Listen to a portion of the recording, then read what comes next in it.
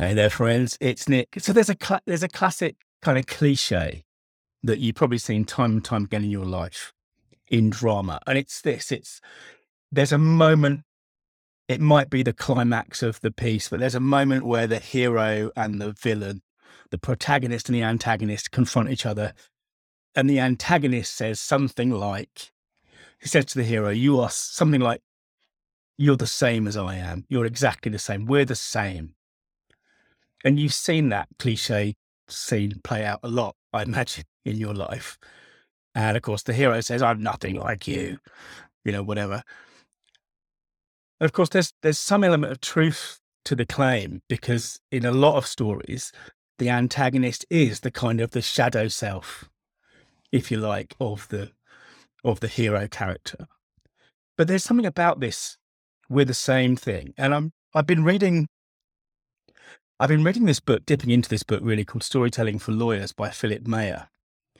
And in that book, Mayer recounts various sort of trials. And one of the ones he recounts is a famous one, I think from the late 70s in the US. And the lawyer, the prosecuting lawyer, effectively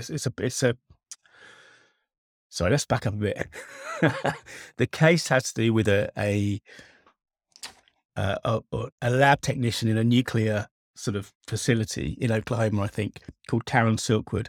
Silkwood is contaminated by radiation. She's a whistleblower. She works for a union, and she dies eventually in a suspicious car accident on the way to speak to a New York Times reporter. I think that's the kind of the background. And what happens is, eventually the father gets to put the nuclear company in the dock, actually, for exposing his daughter to radiation. And he's represented by this lawyer, Jerry Spence. And in this book, Mayer talks about the opening part of the summation, if you like, of this trial. So at that stage, and I think it's the late 70s, this had been the longest trial in Oklahoma history. And after all the backwards and forwards, weeks and weeks and weeks of backwards and forwards, Jerry Spence, the lawyer, finally gets to talk back to the jury. It's a jury trial, of course. And what he's looking for is essentially damages.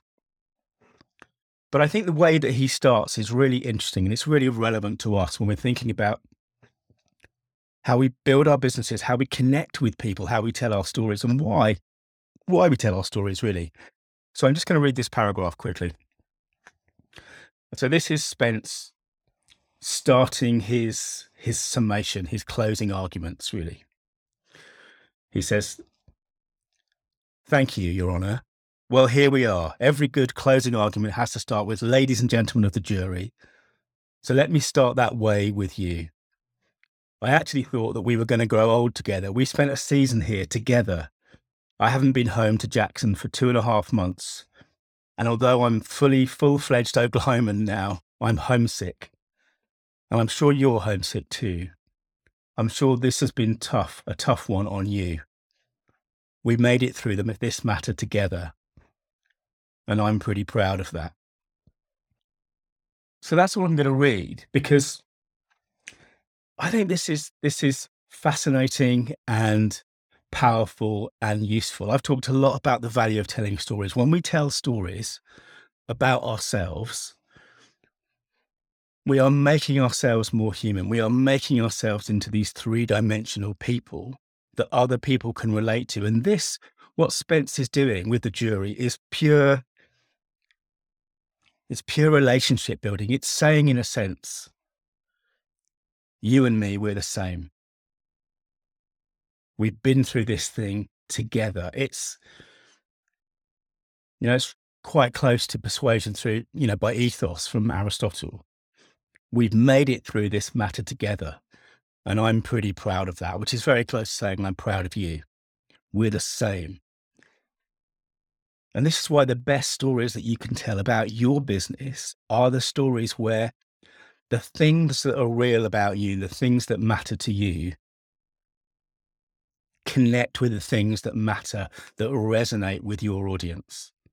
Right. Actually, do you know what? I'm just going to read the second paragraph as well, because before we stop, he goes on to say, it's the longest case in Oklahoma history, they tell me. And before the case is over, you will know, as you probably already know, that this is probably the most important case as well. And it's the most important case of my career. I'm standing here talking to you now about the most important things I have ever said in my life. And I have a sense I have spent a lifetime, 50 years to be exact, preparing somehow for this moment with you. So not only are we the same, but this is the most important thing I've ever done in my 50 years of life. I mean, he's hitting these hugely important, hugely powerful kind of persuasion buttons. He's demanding really their attention and it's close to ethos, isn't it? It's ethics, it's ethical attention, so we can get this right together. And I think it's just so interesting and so powerful. And it's why I keep banging on about the value of stories. And there's a difference we can see here. He's not selling, or at least the selling is so subtle. It's so orthogonal to what he's actually saying that we don't process it like selling. And this is what happens with stories. When we tell great stories, stories that are true, stories that are authentic, stories that resonate with our market, our audience, we're saying in some sense, we're the same. We're humans, we're connected. And what happens is when I read these words, even though I'm sure he was certainly much more eloquent than I am when he was speaking, this experience, practice, trial lawyer, he's still alive, he's 93 now, I think. I can feel it coming. I can feel these things. I can feel that drawing together. I can feel that focus of attention. It's really fascinating. Anyway, if you want to check the book out, I've got it secondhand, actually. Storytelling for Lawyers. It's by Philip Mayer. I'm just started dipping in and out of it, and it's really interesting. And it's an example, right, of how, storytelling, I would talk about its importance in business, but lawyers are telling stories. They're telling stories that change people's lives for better or for ill. And it's a really good example of how powerful stories can be and how your stories can and should mean business. Thanks for listening. If you want to dig deeper into the stuff that I do, search online for story.business. Bye now.